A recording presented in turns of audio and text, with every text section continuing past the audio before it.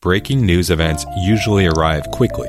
That's part of the name, after all, but they don't often last for weeks or months. The coronavirus pandemic smashes all of those conventions. I'm Andrew Theen, and this is Beat Check with the Oregonian. Up next, a conversation with Therese Bottomley, the editor of the Oregonian and Oregon Live. Bottomley first started at the Oregonian in 1983. She's played a significant leadership role at the paper for decades, helping oversee coverage from the Thurston High School shooting to the Malheur Refuge takeover and everything in between. She says this news event is different for many reasons, and the entire newsroom has never had to change its operations so dramatically. We talked about the unique challenges we face amid this pandemic, the financial crises facing newsrooms across this country, and why government transparency should be so important, especially during this period of uncertainty. Later on, we talk about her long career in journalism.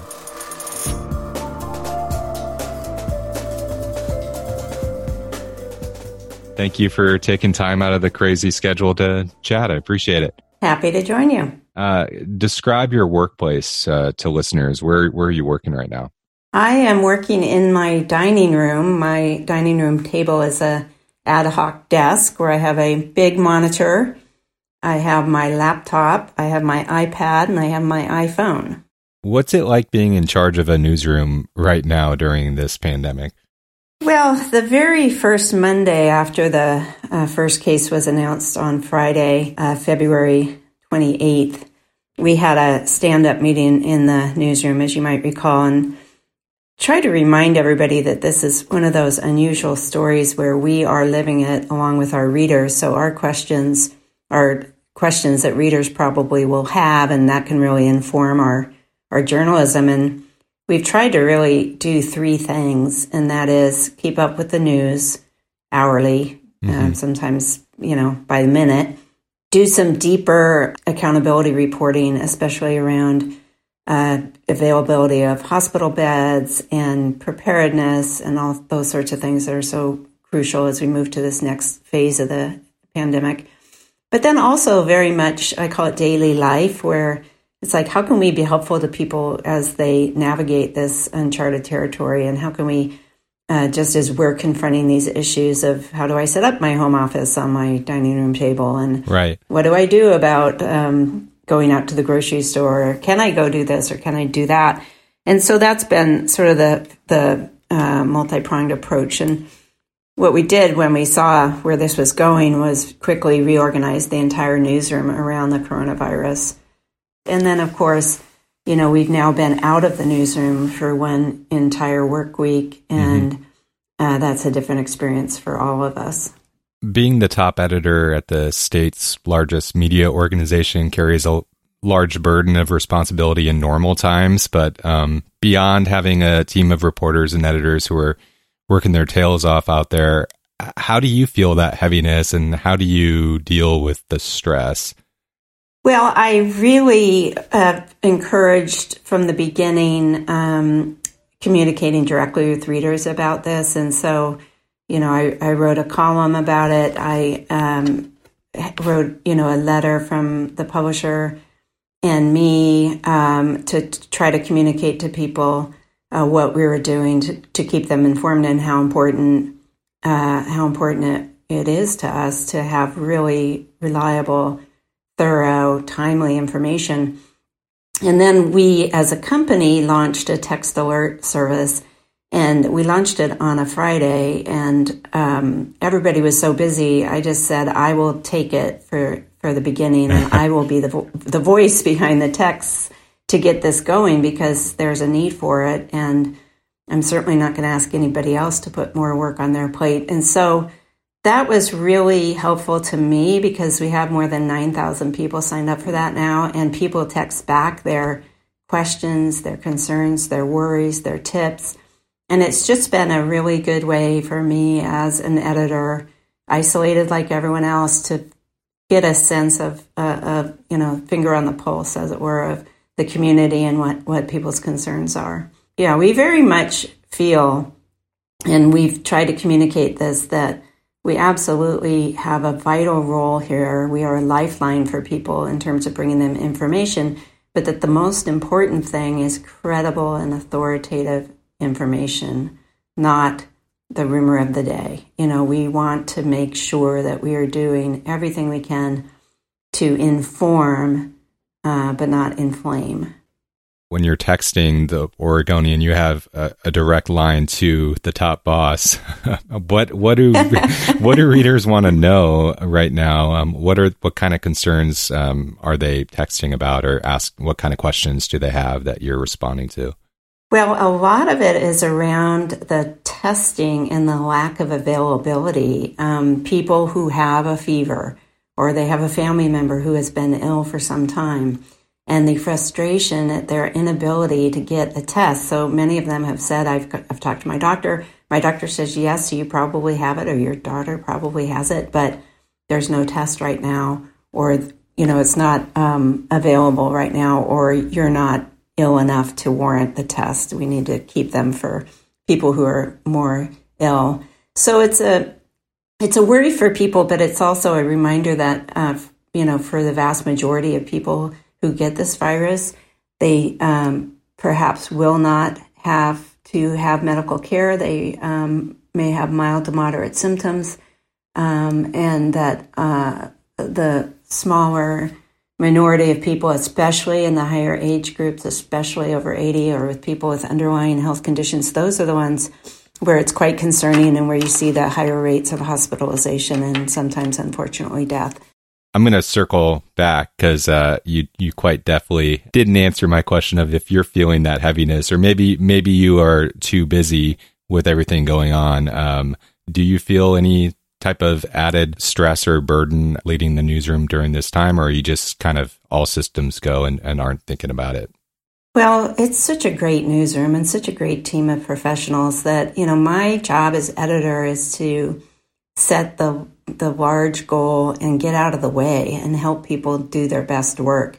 And so I have great faith in the news professionals who are reporting this story every day. It is a stressor, but, I go walk the dog around the block, or I go for a run or a bike ride, and I encourage the journalists who are working so hard every day to get up and get away from their screen and go for a walk as well. It is a very stressful time, but I've tried to tell everyone that it's a marathon, not a sprint, and that we have to pace ourselves. I've really encouraged people to take time off. Some people were planning to be off for spring break. I've really pushed them to try to take days while they can. Yeah. And I think that's hugely important, that we're going to do our best work when we're rested and fresh and ready to go again. What do you see as the biggest challenge in covering a seemingly never-ending story like this pandemic? I think the challenge is how to, again, make sure that you are focused on the right things, that you're at once doing the very timely daily reporting, and you're also digging deeper. How did we end up in this place? And you're also looking for the good stories out there, the stories of people helping, of going the extra mile, of looking out for their neighbors. The problem with any large breaking news story that rolls over time is that you don't want this sense of sameness, or this sense of this tsunami of news that feels like it's the same headline and it's not changing, it's not moving forward. And so to me, that's the biggest challenge, is we haven't seen any let up in readers wanting every bit of information about this that we can give them. But there will come a time where there is a bit of a sense of overload. And that's when we have to sort of look for what can we offer people that is a bit of a break from this. What are the biggest differences in how the Oregonian is handling coverage of the pandemic compared to other national crises, such as the Great Recession or 9/11, given that the coronavirus has essentially frozen the city, state, and the country? Is it in some ways easier to cover this because we know other news has largely stopped happening because we're all focused on one overarching thing? Well, you're right that many other things that we typically would cover are not taking our attention right now. My fear, though, is news hasn't stopped happening. We just don't have the capacity right now to focus on things we used to, but we will circle back and we will refocus on those things. This is different from the recession in that the Great Recession was a sort of a slow-moving train that just kept coming down the track, and it was waves of, bad news after bad news. This has just been so sudden and so different in the way that it just, from a few days' time, changed everything about Portland and Oregon. When you look back to January, Therese, which feels like almost a different lifetime, we were being asked to check in or write stories about what was happening in Wuhan, China, and what it might mean for us here in Oregon. Do you think we handled that coverage well, or would you do anything different in retrospect? I don't know that there was anything more we could have done as non-experts in the field. I think certainly the United States was caught flat-footed. Oregon was not prepared. The people who, and I think we had a letter to the editor in today on this, who say, we've been talking about a big earthquake for many years and nobody's really paid attention and nobody's really gotten prepared. And in some ways, this has forced people to reckon with that in fact they may need to be prepared in ways that we really never took seriously before. Everyone's working from home, as we talked about earlier, but what challenges has remote work created for reporting the news and putting together a newspaper and an online report? Well, as you know, newsrooms are loud, rambunctious, messy, creative places, and I miss that. I miss the serendipity of walking around the room and hearing what somebody's working on or seeing someone and having that spark the fact that I meant to ask about this or that, just the ease of staying up with how's that story coming, how are you doing, how's your family. I miss all that, and I miss the creativity of being in a room of incredibly talented and creative people. We've tried to replicate some of that. We have twice a day news meetings virtually where the entire staff is invited, as opposed to even though we used to hold the morning news meeting right out there in the newsroom, most people did not attend that, but we've had pretty good attendance with people dialing into the morning and afternoon news meeting. It's just a good chance to hear from everybody. And their dogs as well, right? Yes, and the dogs barking in the background and children's voices, and everybody's living with the reality of how to do the work and do it from a remote location. So, Therese, public records and transparency are two of your kind of hallmark expertise areas of many, but what do you make of the state's handling of this public health crisis so far? What information would you like to see? Would you like our reporters to have that we're not getting right now? Well, I don't minimize at all the challenge that's in front of the state leadership, but I am a proponent of transparency, and for every negative that they see to releasing more information, I see a positive on balance on the other side. And I would note that some jurisdictions, and I look to the city of Toronto in Canada, released early on much more information about who the person was, in the sense of a man in his 50s, not an individual by name, but a man in his 50s who became ill on this date, went to this emergency room. Here is the bus that he traveled on. Mm-hmm. Here is where he was before that. They gave out really good, actionable information, which to me gives the average person more information. If I happen to be on that bus with that person and I suddenly feel feverish, I might respond differently knowing that information. And I might, in fact, self-quarantine because of that. Oregon took a different route and chose to release much less information. And I just think that did very little to enhance people's feeling of knowing what was going on and knowing how the state was affected. So we have been pressing behind the scenes and with the governor's office and with Oregon Health Authority. and with the county health departments, some of which have given out more information, to get additional information released. And just this morning, we did hear that there will be an announcement coming from the health authority that they will be releasing more precise information about age ranges of those who have the virus. Okay. And we're talking on Wednesday right now for listeners. Yes, yes. And so we hope that changes. We hope that more information is put out. One of the things I wanted early on was it would be very interesting to me, and I think to readers, if the state would release an aggregation of symptoms seen by these 200 people in Oregon. So if people knew that 80% of those had a fever of 100.4 and above, and 40% of those had a dry cough, I mean, that is useful information for people, and I don't think that it in any way violates any individual's privacy. And so I'm just encouraging and pushing behind the scenes for greater transparency than we've had so far. So we're making some inroads, but still work remains to get us more access to, information that might benefit people all across the state. Exactly. I mean, that's part of our role always as journalists, is to be the proxy for the public. And in this case, we are doing this as something that we think would benefit the public. We're not doing it just because we want the information and think we have a right to it. We are doing it because we believe Oregonians have a right to it. You touched on this a little bit earlier, Therese, but what are some of the principles you want to guide our overarching coverage right now?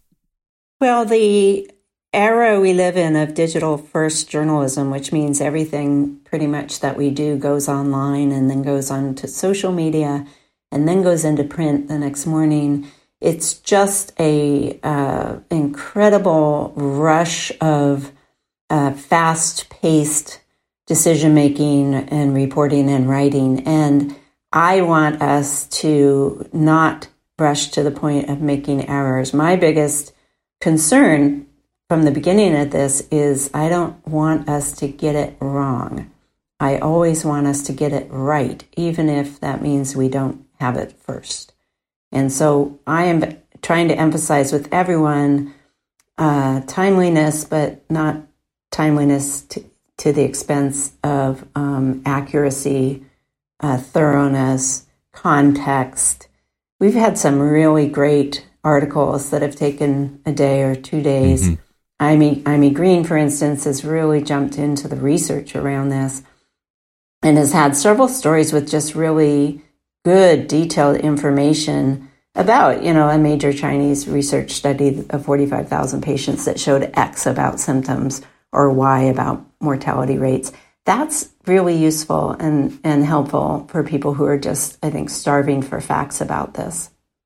You've played a leadership role or led the paper through so many breaking news stories, mass shootings, natural disasters, huge investigations. But has any other time kind of felt at all similar to how we're feeling and working right now?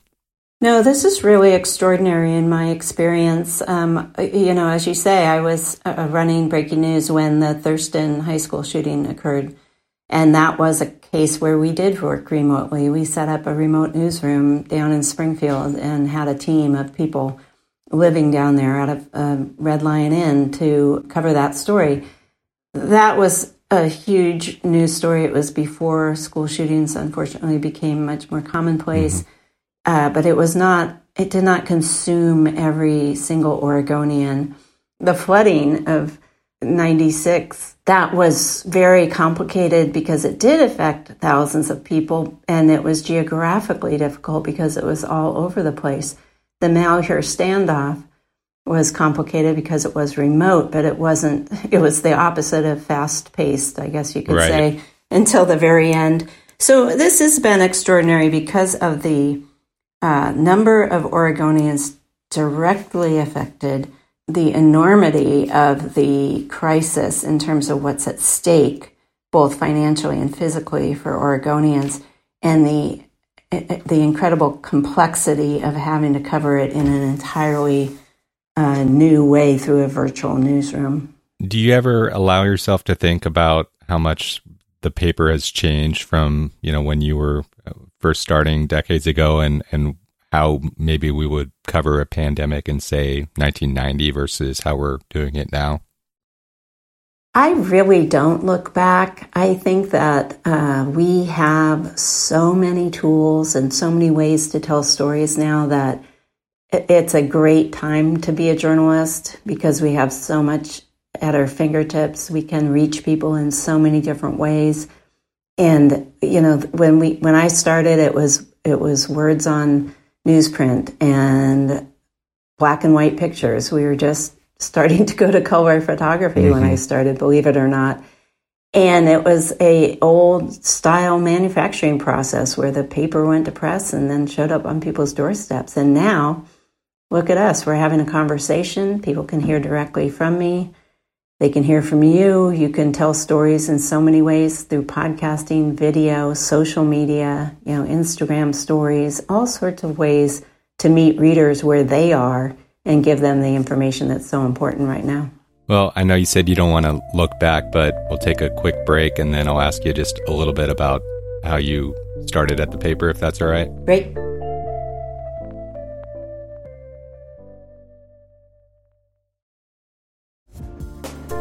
Therese, you grew up in Portland. What was your relationship with the Oregonian growing up?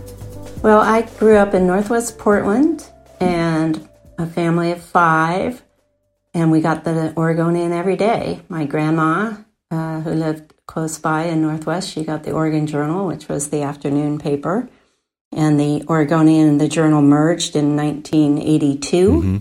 And I came to the Oregonian in 1983, straight from the University of Oregon Journalism School. And I started as an intern on the copy desk and then moved over to reporting. And then I was the night editor for 3 or 4 years and then moved into sort of various assignment editor roles and just kept at it. Why did you want to be a journalist?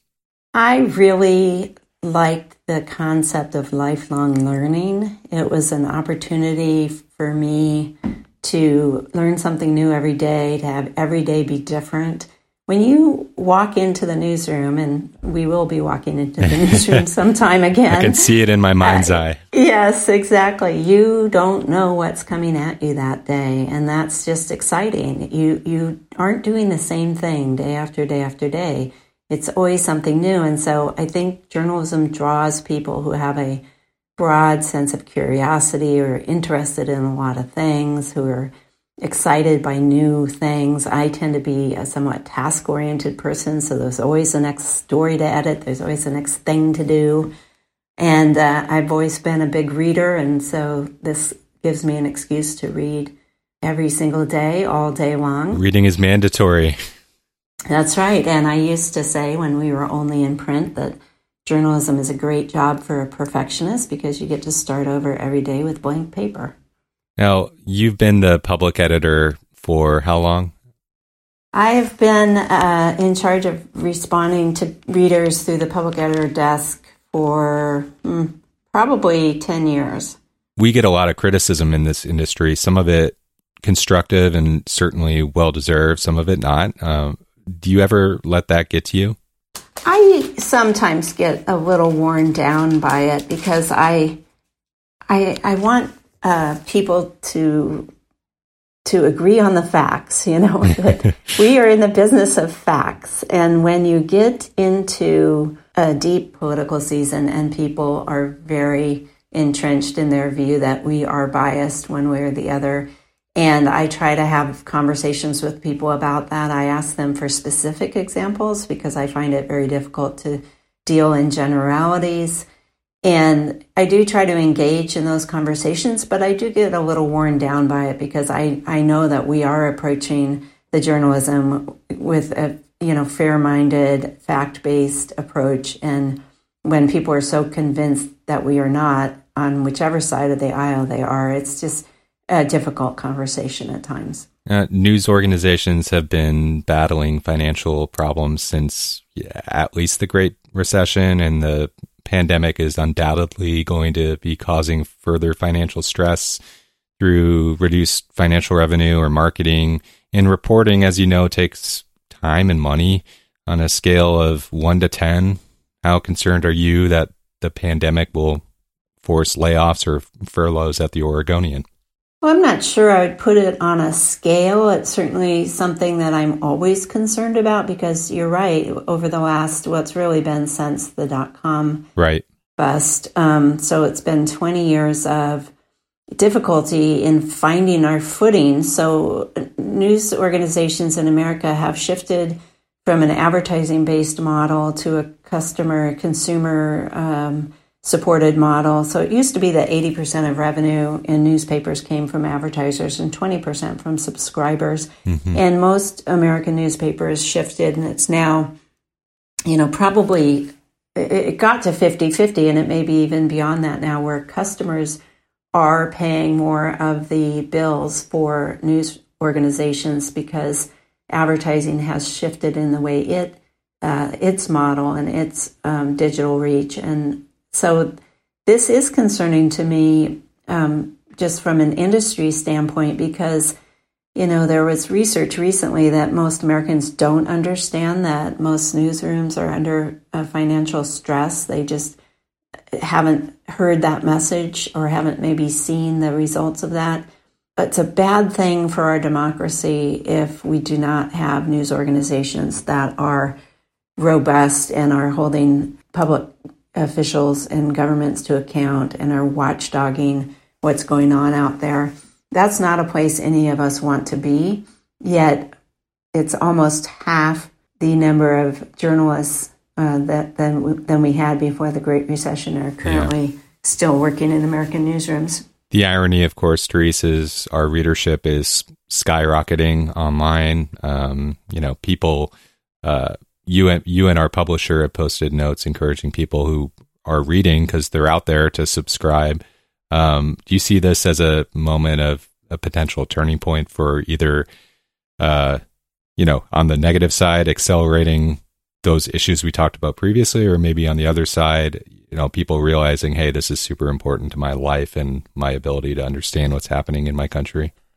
Well, I hope it is a turning point. I hope that people do understand, as you say, that journalism is expensive, that dedicating time and expertise to really examining these problems that we have and solutions that might be brought to bear, or just the news of what's happening out there right now, that is a public good and it needs to be funded. It needs to be supported. So yes, I am encouraging people, even if they can't subscribe, to visit the website because that helps us, to subscribe to the digital edition if they don't want the full print edition on their doorstep 4 days a week. Mm-hmm. There are ways that people can support us, and I hope they do support us. I'm going to dust off a journalism 101 question for people in leadership positions. What keeps you up at night? It's the pace. Can we keep up with this story? And what happens if we start getting sick? What happens if our colleagues fall ill? That's the concern to me, is the individual toll on the reporters working at the pace that we're working. It's not really sustainable, and that's why I've tried to really emphasize and be a good role model. Take a walk around the block, take a day off, take your time off if you had planned to be off for spring break. We have to take care of ourselves. We have to take care of each other if we're going to be there for Oregonians at this critical time. One thing as an employee that I've definitely noticed from when you took over as the top editor is just transparency. You're very transparent with staff. Is that intentional? And if so, why did you decide to be so transparent? Well, as you noted, I've lived that in terms of pushing others to be transparent and accountable. And so when I took over, I sat my two top directors down and I said, I'm pledging to the staff that we are going to lead transparently, and that as much information as we can share, we will share. And as many questions we can answer, we will answer. I think that a void of information, just like we have been pushing the state of Oregon for more information on this pandemic, a void of information does not build trust. It builds distrust. And if we are going to build trust and have people do their best work, then we have to be willing to trust them with information that's important to them. Why should people subscribe to the Oregonian right now? Well, they will get the best most thorough, most timely information about what is happening with this virus in the city and in the state. There has been so much information that has been published both on Oregon Live and in the Oregonian about this, and it's been really top-notch. And I think they should also subscribe as a gesture of support, that we are a business like any other. We are doing something that is a public good, and that if they think that that is valuable, then they should subscribe, and they can do that by calling 503-221-8240. Well, thanks so much for taking the time to talk about all this stuff. Thank you, Andrew, and thank you for all the work you've been doing on this. It's been terrific. I appreciate that. Thanks for listening to Beat Check with the Oregonian. Check out all of our coverage on the coronavirus pandemic and how it affects your life at OregonLive.com. Better yet, if you value the journalism we bring you every day, subscribe. I put a link in the episode notes. If you listen to this podcast and like what we're doing, please consider leaving us a rating and review in iTunes. It helps other folks find the show. And check out our other podcasts, Peak Northwest featuring Jamie Hale and Jim Ryan, and Oregon Lives featuring Samantha Swindler and Tom Hallman. Those are available anywhere you get your podcasts. Until next time.